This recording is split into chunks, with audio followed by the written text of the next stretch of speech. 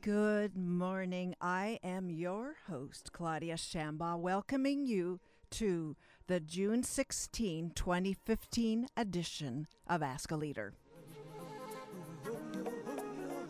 So as we talk about today's program, we'll resume where we left everyone hanging at the conclusion of the brief June 2 interview with humanities professor Jeff Wasserstrom.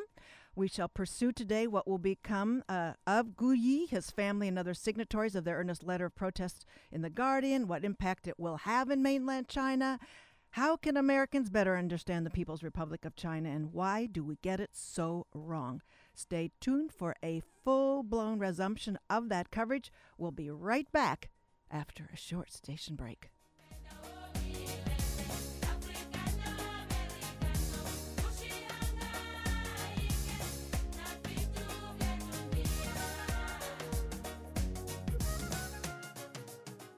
Well, that is the jingle that brings us to today's vaunted coverage of what's going on over there. I think this whole wish to cover this stems from my privileged seminar I had with a Titoist at the Claremont Graduate School in 1970, I think 76, 77.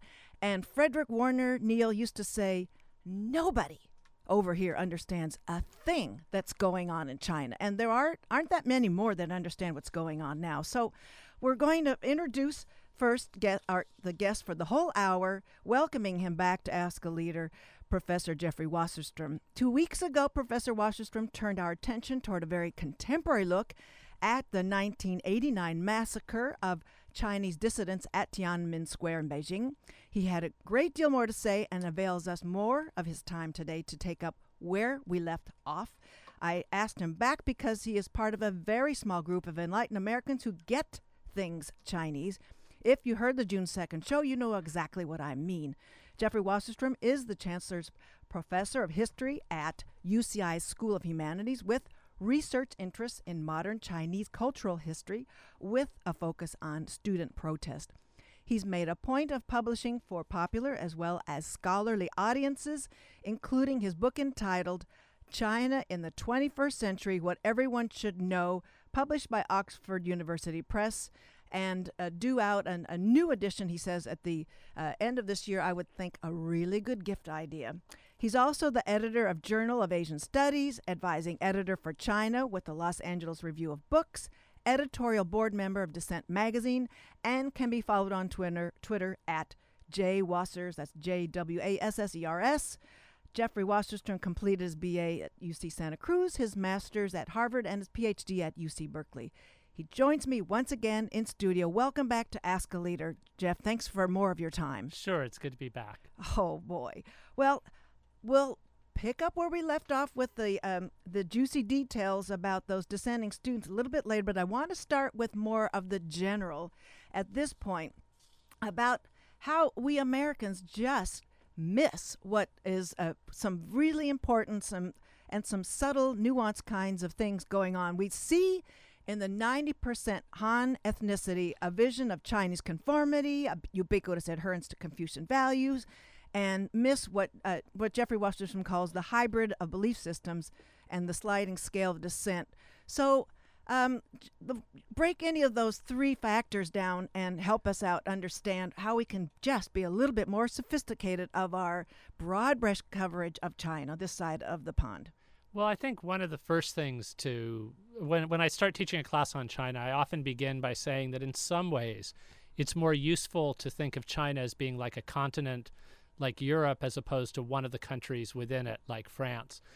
And, there's plenty of diversity within France, we know that, but still, within China, if you go throughout China, we have a concept of something called Chinese cuisine. We know something called Chinese food. Within China, there are people who view what's eaten in another part of the country as radically dissimilar. In fact, it's a bit like going out for ethnic food. If you're in Shanghai and you go out to eat Cantonese or you go out for Sichuan food, it's considered that different. There are places where there's very little spice in food, where food isn't hot and spicy. There are places where it is. There were places traditionally where very little rice was eaten within China, and yet the first thing we thought of in far north China, where rice would be seen as an exotic kind of dish. Now there's been some movement more between that, but I think keeping that in mind, taking one of the things that we think of as homogeneous and breaking it down. And there's even Islamic dishes, right? Oh, and the same thing can go with religious beliefs within China. China has, you can say it with food too, with going out for food from the Xinjiang area within China, which is also largely Muslim, is very, very different from eating in other parts. But I think we're used to thinking of the diversity a bit, at least, that we know that in Tibet and Xinjiang there are people who are significantly different from another part. So I think the harder part for us to wrap our mind around is how much difference there can be even within parts of what we think of as the Chinese heartland, even within the Han ethnicity. And so there are a couple of things going on that get in the way of realizing the degree of difference. And I use food as an example, but you can use all kinds of other things. Personality traits, style, what people in one part of the country, the stereotypes they have about people in another part of the country. People in Beijing and Shanghai have very contrasting views of what people in the other city are like, at least as strong as those that New Yorkers and Angelenos have of what each other are like. And yet somehow when we're thinking about China, we fall into this lumping together of people within a continent-sized country. And one other distinction you talk about in your book is the generational differences. They all have consumed different historical coverages and makeovers of what's happened in China. Yeah, and I think, we're very aware of, we always talk of generational divides, and we're used to that within the United States. But in terms of the lived experience with China, because of the speed of change, there can be some issues, not even thinking about politics, but thinking about daily life things, that make it more like what we think of a parent and a child in China may have contrasting experiences like a child and a great-grandparent in the United States because of the compression and speed.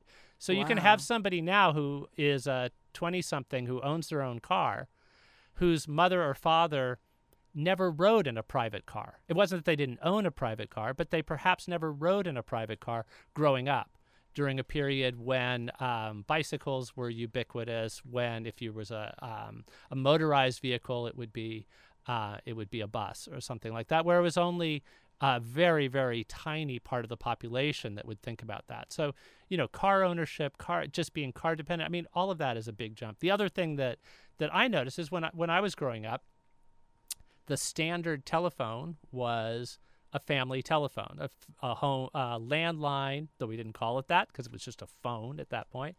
A landline where if you talk out on the phone, the question was whether another family member would overhear you or not. It could be private or it could be overheard by a family member. Somebody growing up at the same time in China would not have had a family phone. The phone would be a neighborhood phone at most, which they would, or a work unit phone. So the question would be whether people who weren't family members but were somebody else overheard it. And then you jump forward to a time when, more in step with the West now, the standard phone is the individual smartphone or cell phone at least, and there never was the standard family phone. Well, and does that make are the cell phones more private? And so the we're considering there's that prism where our phone calls are going through too for surveillance. yeah. The question of who's overhearing your phone calls is a very different kind of issue. Could be a bigger public now, than ever now. So in both all cases. bets are off. Yeah. Though the big difference in China about phones is there's only one cell phone. There's only one phone provider. Okay. Yes. So when it comes to if the government ever wants to send a message to people, it can send a text message to everybody with a cell phone, and that's happened during occasional protests. Okay, so we'll keep that in mind. And another distinction you make is how our media are so very different. We have a tendency, and this throws the Chinese off, that we cover we go after the bad news. The bad news that bleeds, it leads kind of thing. But and also that we offer contrasting opinions in our media, and that our media along the political continuum always has it out for the People's Republic of China. So the Chinese are trying to deal with that because in their way in presenting the media, it's waxing positive about, I guess, good examples and that kind of a thing. Yeah, I think that's true. The only thing I would modify is that I think the kind of news that gets covered in the Western media about China is often bad news, and that's what some in China will complain about. You only cover the bad stories, but in fact, Western media coverage of China, unlike some other distant parts of the world, sometimes vacillates between, oh gosh, isn't it amazing stories about China, and oh horrible, shouldn't we be afraid of China, or how terrible things are there. There's some other parts of the world that literally only make news when it's in a kind of negative sense. What's strange about Western coverage of China, I think, is the alteration between what Perry Anderson wrote about in the London Review of Books as Sinomania and Sinophobia.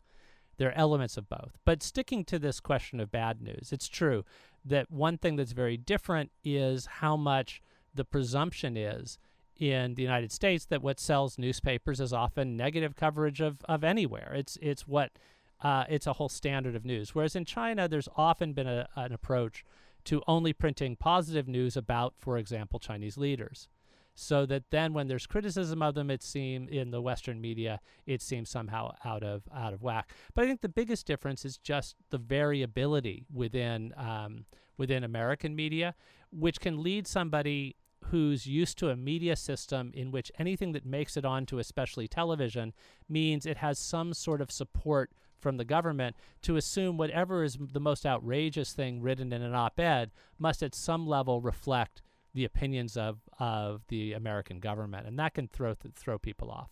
Because in the People's Republic, the paper is the voice. The paper is, and especially television, where anything that reaches the largest number of people is more in link with the government line. I heard a wonderful talk up here by a colleague who was recently hired down at UC San Diego, Margaret Roberts, who has studied media in China, and she said, every Chinese television newscast that's 30 minutes is essentially the same 30 minutes. 10 minutes about how hard the leaders are working, 10 minutes about how happy the people are, and 10 minutes about how bad everything in the rest of the world is.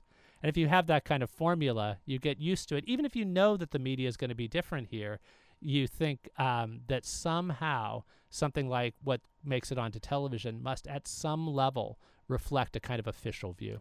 Well, I'm curious, Jeff, do you know whether Professor Roberts has viewed that media with immersed with the Chinese household to see how they react to each of those 10-minute segments, and if there's a kind of a patterned response that they can all kind of, sort of mimic what's going on? It's almost be satirical at home as they watch the predictable kind of rollout of the news? Yeah, I don't know about her experience, but certainly I know from talking to people in China that there are plenty of people who become skillful decoders of official news broadcasts and newspapers, and learn to read for sort of small telltale signs of something that an outsider might miss. And there are some very skilled analysts of Chinese media that way. The internet has brought a whole new dimension to that, and I think this is something. Well, there's all kinds of playful commentary, satire, onto that is speaking back, that gives you a sense of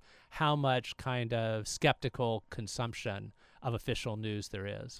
I've had Victoria Bernal, an anthropologist at UCI, and she's talked about how Eritrea, that the internet has given a sort of a decentralized voice to dissenting opinions and satire. I mean, they've gotten really clever with the increasingly new platforms. So this must be, and I think that she thought the Eritreans were way ahead of a lot of other societies that were using that platform. So that's happening too, all over. It is definitely happening. I mean, a lot of the focus in Western discussions of the Chinese internet is about censorship and control. And one of the things that's sometimes missed is how creative people can be in getting around that censorship and control. But another thing that's often missed is just most of what's going on the internet isn't particularly political. there as well as here. What a lot of people are doing is going on the internet to be entertained, to figure out where to eat, to figure out where to shop, to come out all kinds of daily life things. But I think when you do focus on censorship, I'll just mention that Professor Roberts at San Diego also was part of a 3-person study that's often called the King Study because of the name of the first author there. And it was a very important study which demonstrated in very sophisticated quantitative terms what a lot of us sensed was happening already. And what they found out was that when it came to what kinds of posts the Chinese government was most concerned about, what kinds they pulled off social media and the web most quickly, it wasn't about how critical of the government the post was. It wasn't about things that were mocking the government. Those could be allowed or they would be censored more slowly. What was censored very, very quickly and tried to make to disappear was anything that implied any kind of action or organization. Gathering and grouping and massing. Grouping and massing. And they weren't surprised with that. That's been a real consistent theme. It wasn't surprising. It was just that they could demonstrate it in such detailed way. Okay. And it confirmed that. And so this is when some people say, oh, is the internet a way to let off steam in China? Is the government allowing? The government is allowing some of that, they realize that people need a way to vent, and that one of the ways that China has become freer or looser than a kind of classic totalitarian state is the government isn't concerned with micromanaging every kind of expression, but that it is concerned with micromanaging, making sure there's no kind of competing organization. And the degrees of repressiveness or openness is really about how widely they make that definition of organization. They've moved in the last couple of years, to cracking down on even things as sort of small group gatherings in a household, which is private, but they view that as a form of budding organization. A subversive act. Yeah. For those of you who've just joined us here for the full hour, it's a pleasure to have Professor Jeffrey Wasserstrom talking about everything he knows about contemporary China, and which are things we don't know jack about. So it's just a real treat.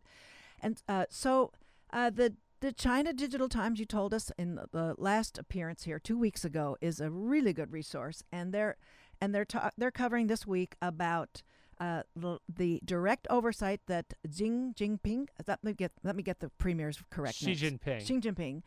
He's directed the deputy Chinese Communist Party propaganda chief and cyberspace minister. Now, do they in China do they say this is the propaganda chief? Yeah, the term That's what they know. The term propaganda doesn't have as much of a stigmatic term.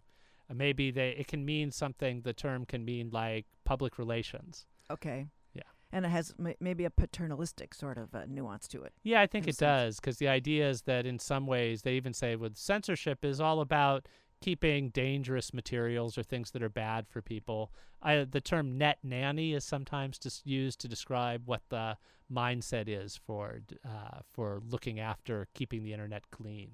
Well, and so this propaganda chief was talking about the 4 halves that make up good Chinese netizens. So net nannies are making good Chinese netizens. They're establishing clear rules for individuals' online conduct, and with the 4 practices that they ensure are publicized. So that's a new one that's continuing to sort of refine how everybody's to go to their laptop and log on. And actually, talk. Yeah, and I think that points to a really important other factor of how the Chinese government tries to manage the potential subversiveness of the net. What they would like is most people, most of the time, to be exposed most often to their version of events. So part of that can involve censoring things they don't want people to see, but another is just flooding the internet with the kinds of opinions they want people to see. So one element, certainly, of shaping public opinion is to make as omnipresent as possible the version you want of your brand. If we think about the Communist Party, Michael Shunholz, one of the most insightful analysts of Chinese propaganda and official language and things, has talked about the value of thinking about Chinese government propaganda as advertising, in which, it's the only brand that's allowed to advertise politically. And just as it's important for a brand, say Coca-Cola, to try to hope that there are as few negative stories about the brand as possible going out there. But of course, what they're trying to do is to get you to buy Coke and to like Coke. And so they're trying to cover as much space as possible with things that give you a positive impression of that. And that's how the Chinese government Communist Party government has always dealt with propaganda, that walls were covered with images of Mao and slogans during the Mao period that supported Mao and his policies. And now public space is covered with things that celebrate Xi Jinping's, what he calls the Chinese dream. And so it's not partly about censorship, but it's also partly about flooding, whether it's public space or the public square of the internet, with things that support what the government's saying. Now, when did he get married? Isn't his wife a very high profile? She's a brand too, isn't she? Xi Jinping, Xi Jinping's wife, Peng Liyuan, is a well-known singer, and I'm not sure the details of when they got married. But what's been interesting is that the last couple of Chinese leaders, the last few, their wives have stayed very much in the background. And Peng Liyuan, who's quite glamorous and cuts a figure, has been going with him sometimes, accompanying him on diplomatic missions, has been playing more of what we think of as a typical first lady kind of role, which is something we haven't seen in China very often in the past, though we did see it in the pre-communist period with Chiang Kai-shek, who had a very glamorous American-educated wife, in that case, Song Mei-ling, who was a very powerful diplomatic presence. They were very much of a power couple before that term was used. But one of the things about Xi Jinping and Peng Liyuan now looking more in the kind of superficial sense like a president and first lady is actually there's been a move during the last couple of leaders of China toward referring to them as president, as opposed to General Secretary of the Communist Party or Chairman of the Communist Party when Mao did. They still get their power from being head of the Communist Party as well as having the title of president. But there's been a tendency to try to focus on, to use the term in diplomatic ways to emphasize that kind of president, to accentuate the degree into which they're a leader among other leaders rather than a kind of outlier in some way. We see it also even in the way they dress. Or to imply consent of the public. Yeah, the term does imply something. That's a good point. That's a good point. It does imply that. So Xi Jinping took power in November of 2012 when he became head of the party, but then he wasn't installed as president until March of 2013. So that still, he gets his power from these couple of things, but he's also been a little different from his predecessors. He's been different in the role that his wife's played, but he's also been different in that he's taken more hands-on control. The last couple of leaders have been more the first among equals in a kind of collective leadership of some sort, with tensions within it, but still a sense of being the most powerful within a group. Xi Jinping has maximized a lot of positions. He's taken more hands-on control of different things.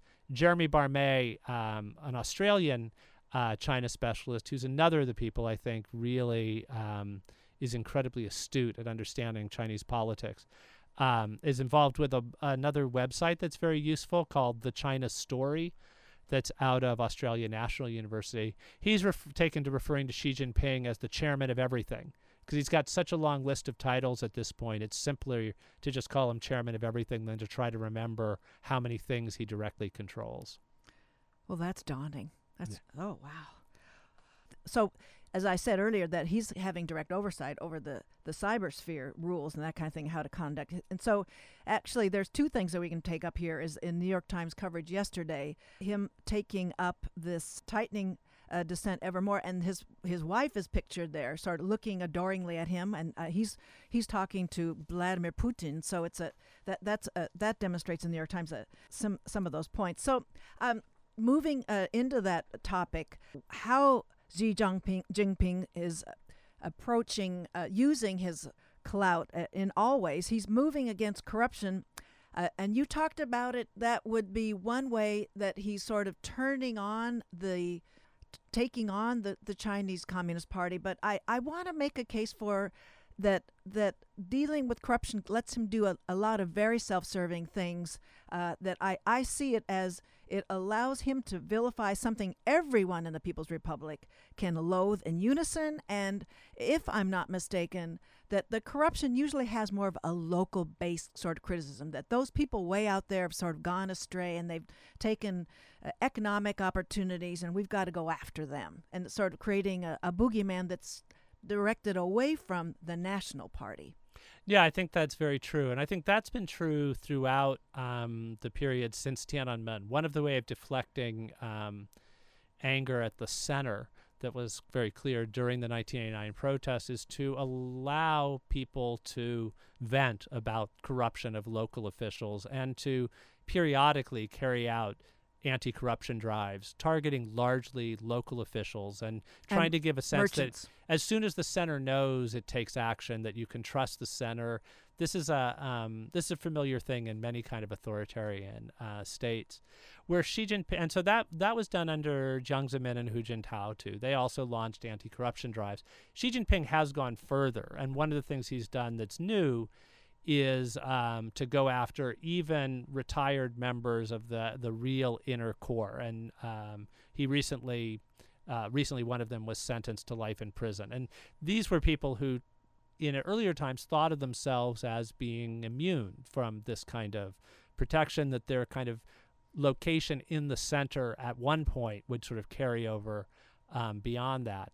But Xi Jinping, I think you're absolutely right. This has given him a chance to focus the populace on something that everybody has an experience of dislike for, corruption in some form or another. So an anti-corruption drive is quite popular.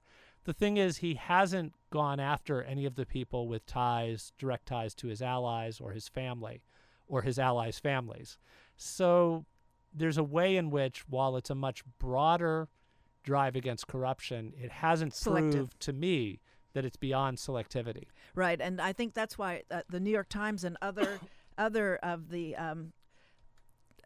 news sources have found it more difficult to operate in China, because the New York Times' huge expose with the leading families, huge their financial portfolios. I mean, there was no mistake. They led, and they went very deep with what the whole family trees of influence in the CCP were. And when that special action was taken against a couple of news services that had been particularly strong in this kind of forensic reporting of problems at the top and nepotism, and the fact that led to journalists not being able to get their visas renewed and other kinds of retaliatory actions by the Chinese government, that shows that that's something that they know is incredibly sensitive and are concerned.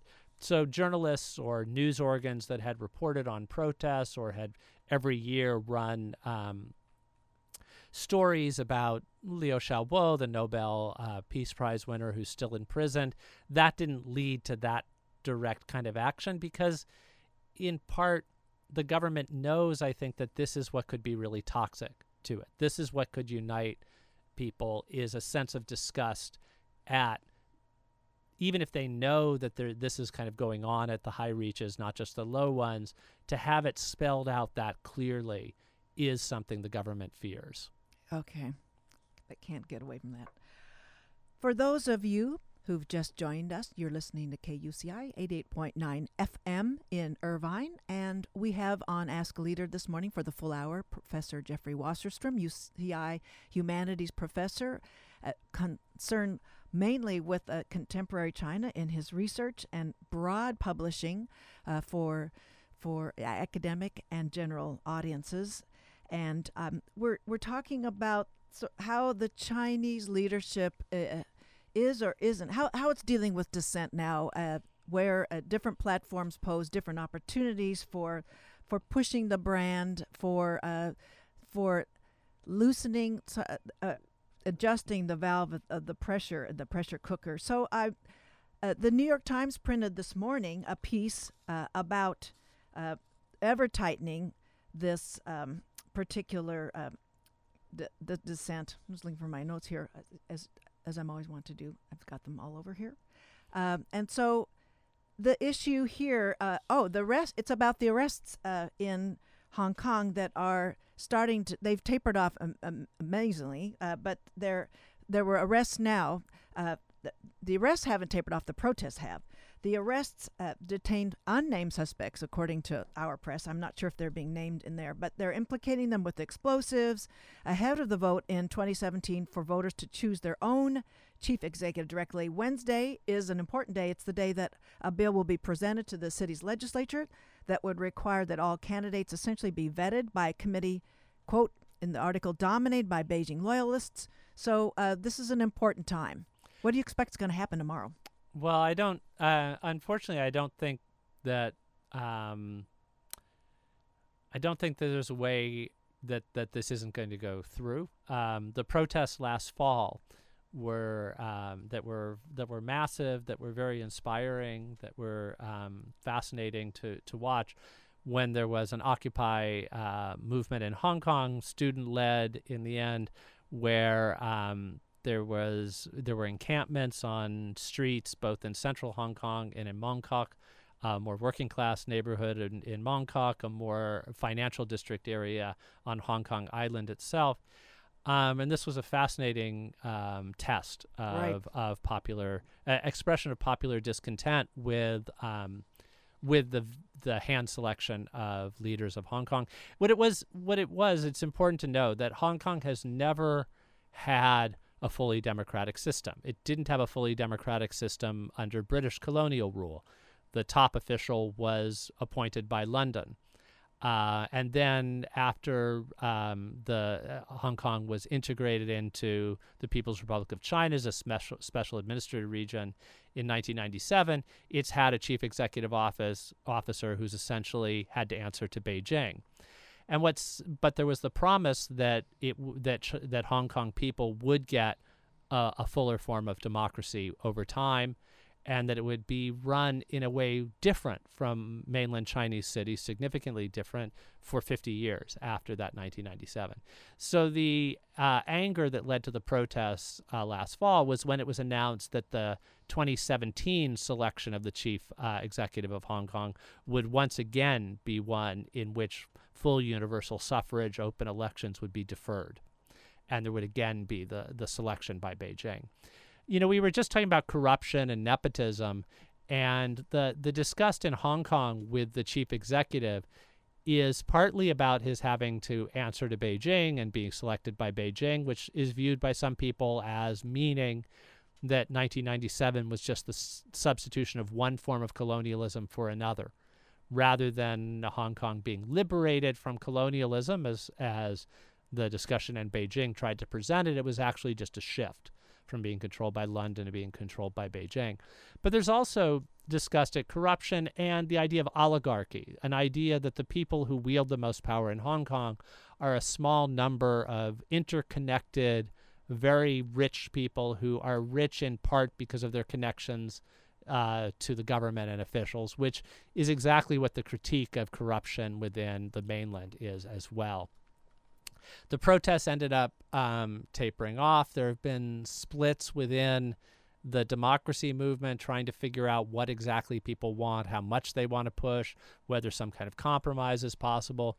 And so while this event is very important to watch how exactly it breaks down, in many ways, Beijing seems to have ridden out the challenge that was posed by the people on the streets.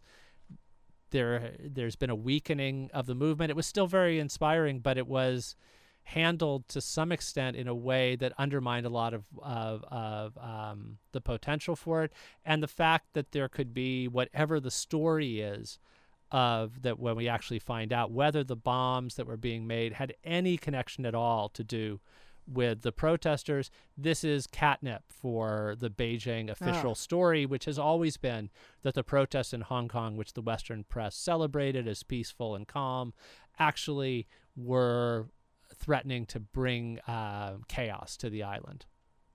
So in the 30-minute news on that the CCP brings, to break that down, the 10 minutes per section. So the 10 minutes they could have really zeroed in on the briefcase with the detonation equipment, all that, and with the Holy Spirit's connection between the sort of civil unrest about they get to choose their Hong Kong chief executive and a bomb maker.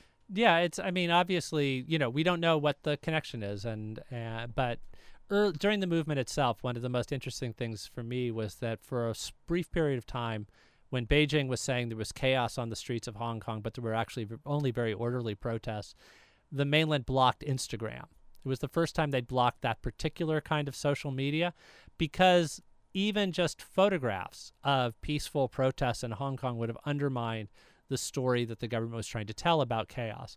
As soon as there were scuffles, and there were moments of rowdiness in the protests, there were kind of bound to be, then there wasn't as much concern, because then there could be selective showing of images. The Western press is showing peaceful images, but look at what else is going on the streets.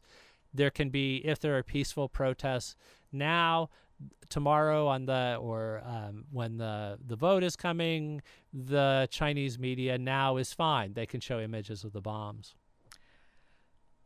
Okay, we'll pivot now to give your editorial that you published in the Los Angeles Times on Tiananmen Square's the June 4th anniversary with Timothy Cheek. It was really, it makes a great case, Jeff, for why we should all be supporting printed media, and it was well done. The editorial was entitled, "China's Slow Motion Revolution Has Stalled." Can you break down the meaning of slow motion? It was picked advisedly by the man you quoted in the article. Yeah, now that's a quote from Ian Johnson, who writes now for the New York Times and the New York Review of Books and other venues, but used to be the Wall Street Journal's Beijing correspondent, and wrote a book based largely on his reporting for the Wall Street Journal called Wild Grass, 3 Stories of Change in Modern China. And he published it early in the 21st century, when it seemed that there were very slow but steady moves toward a greater rights consciousness among ordinary Chinese, and that there was starting to be some wiggle room and possibility for action by rights lawyers who were defending ordinary Chinese. So what he was arguing was that we should stop waiting for some kind of dramatic action like a restarting of Tiananmen, or something like the Velvet Revolution in Eastern Europe that suddenly toppled communism, but that there might be underway a slow motion revolution, this expansion of people's expectations, the movement to right small-scale abuses that gradually led to more room to take on slightly larger issues. So he spoke very powerfully, very eloquently, with very moving profiles of people fighting for their rights within China, not trying to change the system, but trying to get the system altered into a better version of itself, and that might gradually lead to the People's Republic of China morphing into a different kind of state. And what we've seen in the last couple of years, Tim Cheek and I were people who found that kind of vision quite powerful, not knowing where China was heading, but saying we could see the signs that what he was describing of this movement in the right direction, in a very slow 2 steps forward, 1 step back kind of motion. But we've seen in the last several years, as often as not, it seems to be 2 steps backwards for every 1 step forward. And this was written to express in part our concern and even dismay at some of the signals we've seen lately of people. For example, you used to be able to say, isn't it amazing that people are doing now things that 10 years ago would have landed them in jail? Now there are some cases where you say, isn't it saddening that things that people were able to do 1 or 2 years ago now may land them in jail? I just want to quickly interject as we go deeper in the article that was Ian Johnson also just, I guess, assuming a little inevitability about this only steps forward? Yeah, he was very sophisticated. He is a very sophisticated analyst. He's back in China writing. Many of the really best pieces coming out of China are by him. He's an extraordinary figure. He was avoiding the kind of celebratory inevitability kind of argument that just wait around and China will inevitably Americanize and become just like absolutely follow the path of Eastern Europe. He had a more sophisticated thing, but he still thought the trend line was moving in a direction toward greater freedom slowly.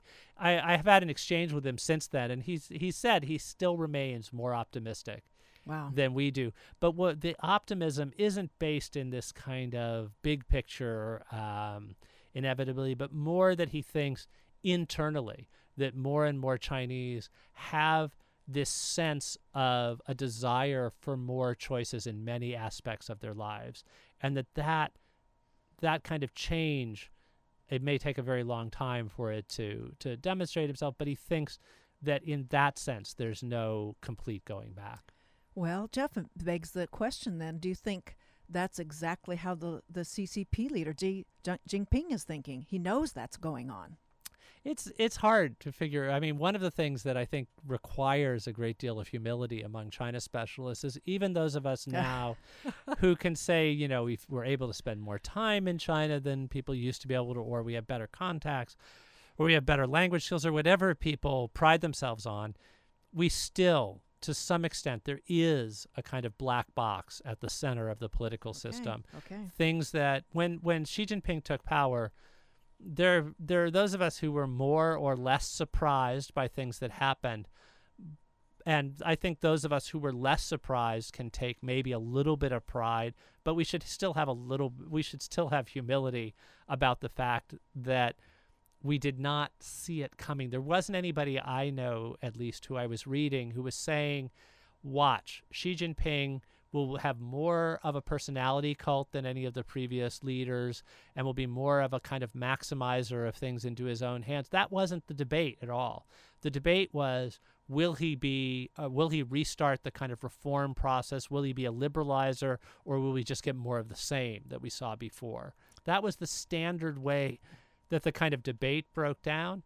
And there were those of us who said we were very skeptical about Xi Jinping being a kind of political reformer, but we weren't necessarily saying, and watch for the signs of this kind of restarting of a kind of personality cult, which we've seen something of. That wasn't because he spent some time was it in Iowa? Didn't he? He has this sort of personal relationship with a little farm town. That led to some of the people, including Nicholas Kristof, use that to say he had a good feeling about Xi Jinping. Xi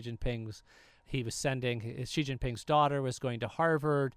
There was a kind of sense that maybe he would be more open to a kind of Western values and things. And in fact, quite the opposite. He's been talking more about the need to protect China against Western values, which doesn't explain why he wanted, and other members of the elite want, their children to be educated in the West. It's a very interesting conundrum. Very interesting. And I just like that in your editorial, one of your sources is a barkeep who summed up, you first give us the phonetic Chinese, but the translation in there is, his watchword was, if it isn't a movement, anything goes. And that's what you've already been saying is, any gathering, whether it's a gathering on a platform, in the cybersphere, if it's a gathering under a bunch of umbrellas in Hong Kong, or if it's now, let's go to that gathering on the Guardian article. First, there was a gathering of 11 signatories, and it grew to 50. So we'll try to jump in and tie everything up here. Gu Yi and 11 other students wrote, I guess it was a letter to the editor. It wasn't an article. It was an open letter. An open letter of protest about their coming to the realization that their country lied to them about that. It was an omission, an error in omission of not mentioning, not disclosing what had happened in Tiananmen Square in 1989. But so I was concerned at the end of the interview we did June 2, what is going to happen to those signatories? What's going to happen to their families? Because we're seeing in the China Digital Times that the repression is getting exported. So the people are being dealt with, the foreign NGOs are being dealt with, and family members are being dealt with of students that are overseas. Yeah, we don't know with this particular one. I mean, it was a very bold thing for students abroad to write that open letter, and then it got picked up. The story got picked up by The Guardian, but it also got criticized by an official Chinese newspaper, which led to a great deal of publicity for the event. So it's interesting. I mean, backtracking, the approach, Tiananmen, the June 4th massacre, where students, bystanders, workers were killed in the streets of Beijing near Tiananmen Square, has always been something that there's been very tight control over any kind of discussion of, especially in any kind of public sphere within mainland China. One of the differences with Hong Kong is that it's the one part of the People's Republic of China where you can talk about that, where the schools can teach about it, where there are rallies every year to commemorate the lives that were lost by protesters. And that's continued. That's one of the things to watch with Hong Kong. Okay. If there's ever an inability to do that, then you'll know that the difference with Hong Kong and the mainland has truly been pushed together. More screws on the plate. More, yeah, and so there were still vigils in Hong Kong this year, though there was an interesting kind of discussion this year of differences in how to commemorate it, because there have been a lot of efforts to say in the past that we should gather together on June 4th because we still believe in the cause of democracy in China. There were some people who were saying, well, actually, I think Hong Kong needs to fight for its own survival. Is it really a China-wide struggle if there were so little support on the mainland for what was going on in Hong Kong, and how much Hong Kong has moved separately? And in a way, the Hong Kong protests were in part about contesting the Communist Party's, until now, relatively successful effort to convince the world that they have a kind of monopoly on what it means to represent Chineseness. And so the Hong Kong protests, it's a very, very, very complicated, but there was still the ability to speak about June 4th and to gather about June 4th at that moment. There still is the ability to do so abroad. The issue is the intertwinement of the abroad and China, in part because of connections to schools, people flowing back and forth. It creates a very complicated situation. One of the ways, there are various ways that people can be punished, even when the People's Republic of China can't control them. For example, some of the Hong Kong protesters have been penalized by not being allowed to travel to the mainland.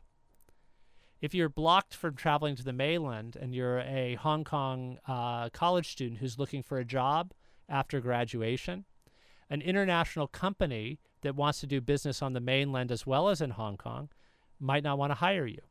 So that's a way in which the Chinese government, by just saying, well, we should be able to control who crosses the border into the mainland, can actually be punishing economically the students in Hong Kong. And I find this, what's deeply ironic is even companies that have trouble in the mainland, when they hire somebody in Hong Kong, kind of want somebody who can help them ease the tension with the mainland, so they may discriminate against these students who were protesting against. Wow. So it's a very kind of complicated thing, and who knows what will happen to the students who were part of that letter, all the way from not being able to return to getting in trouble if they return, or to having their family's hassled. Yeah. All of these things are possibilities in it. Gives a new meaning for redshirting somebody here. So, well, and in your article, you talk about, and it's fascinating to me. We could spend a whole half an hour on how the whole idea, the sort of the gray area here is that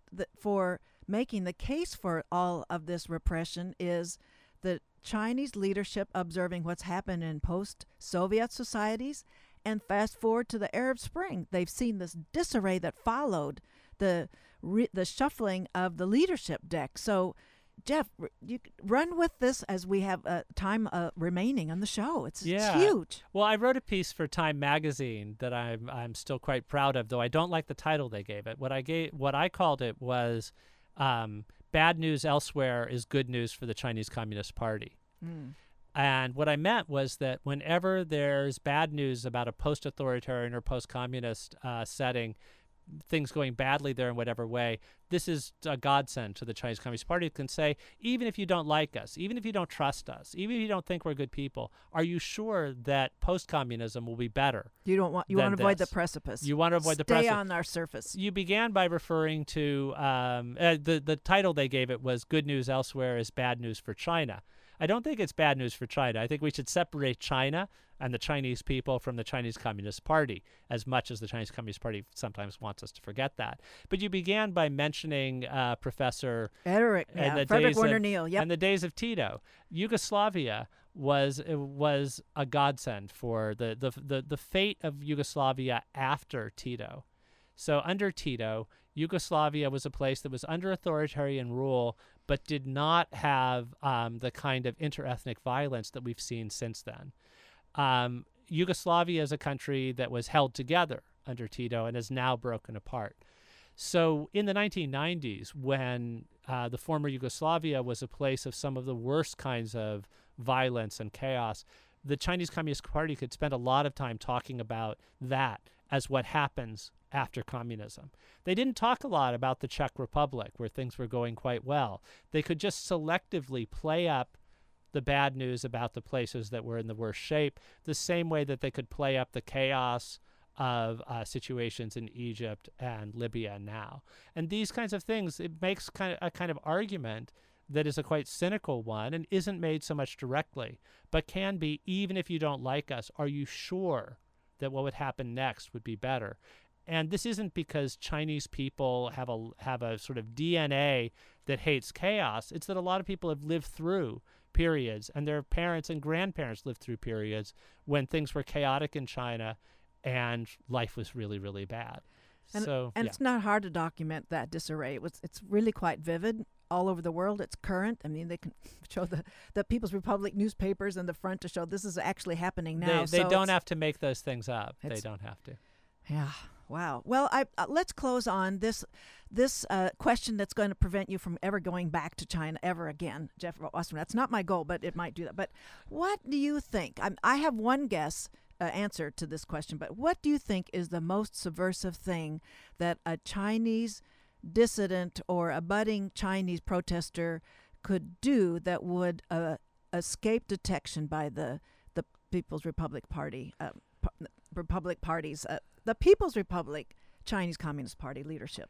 That's a really great question. I guess if I could really think of something, I'd rather say it privately than publicly. Okay. But I understand. I can say what I think the fear or the kinds of things that keep the Communist Party leaders up at night, I would think, would be the most dangerous kinds of protests in settings like this are ones in which people from different walks of life completely feel the same about what's going on and feel that could be what the people who take to the streets, that could be me. And I think the kinds of things that could lead to that kind of galvanizing would be something that was an environmental crisis that people felt was clearly attributable to the kinds of corruption or natural disaster that had links to official malfeasance looking the other way due to kinds of acts of corruption and things like that. There was an incident like this that I think was one of the worst nightmares of the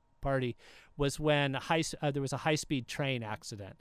And the high-speed trains are something that the government prides itself on, the hyper-modernity of them, brags about. This was something that was a government showpiece. And it became clear that corners were cut in safety regulations because of corruption, runaway corruption in the ministry.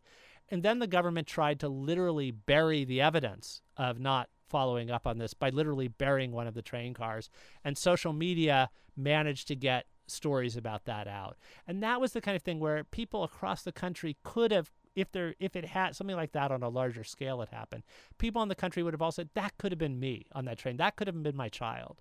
Okay. That could have been my mother. And that would be the kind of thing that would galvanize support even in a controlled state. And maybe more specific, more vivid than sort of the looming environmental, I'd say, urgency. It's critical, the whole air quality issue, and that's attributable to the Chinese economic engine. But I guess that doesn't quite. I mean, I guess that could be a burgeoning sort of point around which there might be more dissent, more organization. And then I would just wonder if Xi Jinping is also kept up awake that with every grouping of Chinese students that go abroad to get an education, that they're going to bring back some critical thinking toolkits. That's definitely possible, but it's also there are some people who go abroad and go back as nationalistic or more so than before. Okay. You can be both cosmopolitan and that. I mean, we've still got to hope. I don't see a better example. I do like to believe still that being having your mind open and being more critical. And I think it's important to realize that people can come back patriotic, but patriotism can lead to protest in the kind of case you described. You can say, I love my country. It's a country that deserves to have cleaner air. It's a country that deserves to have more moral leaders. So I don't think we should count out the younger generation simply because so far we haven't seen that kind of mass action. We see a lot of different kind of expressions of opinion on the web, in private conversations, and we're always surprised by a generation that takes to the streets. We were surprised in '89. I heard people say that generation isn't going to amount to much. It's too materialistic. It only cares about itself. And then we had the protests. The same things were said about the Hong Kong students before they took to the streets. Well, there's a bit more to cover. Maybe with another topical development, we can get Jeffrey Wasserstrom back on. I'm so glad for your generous offering of time to resume your most compelling consideration of all important notions of what contemporary China is all about. Thanks, Jeffrey Wasserstrom, for coming back. Oh, it's been a pleasure to talk to you. Oh, thank you. Well, we're going to close. Next week's show is Overflowing with Cultural Flair. Eli Simon and guest director Beth Lopes will give us a taste of the summer's New Swan Theater offerings, Much Ado About Nothing and Macbeth. And then special curator for the Bowers Museum, Victoria Gerard, will talk about their embarrassment of riches this summer in beautiful downtown Santa Ana. Talk with you next week. Thank you, everyone, for listening.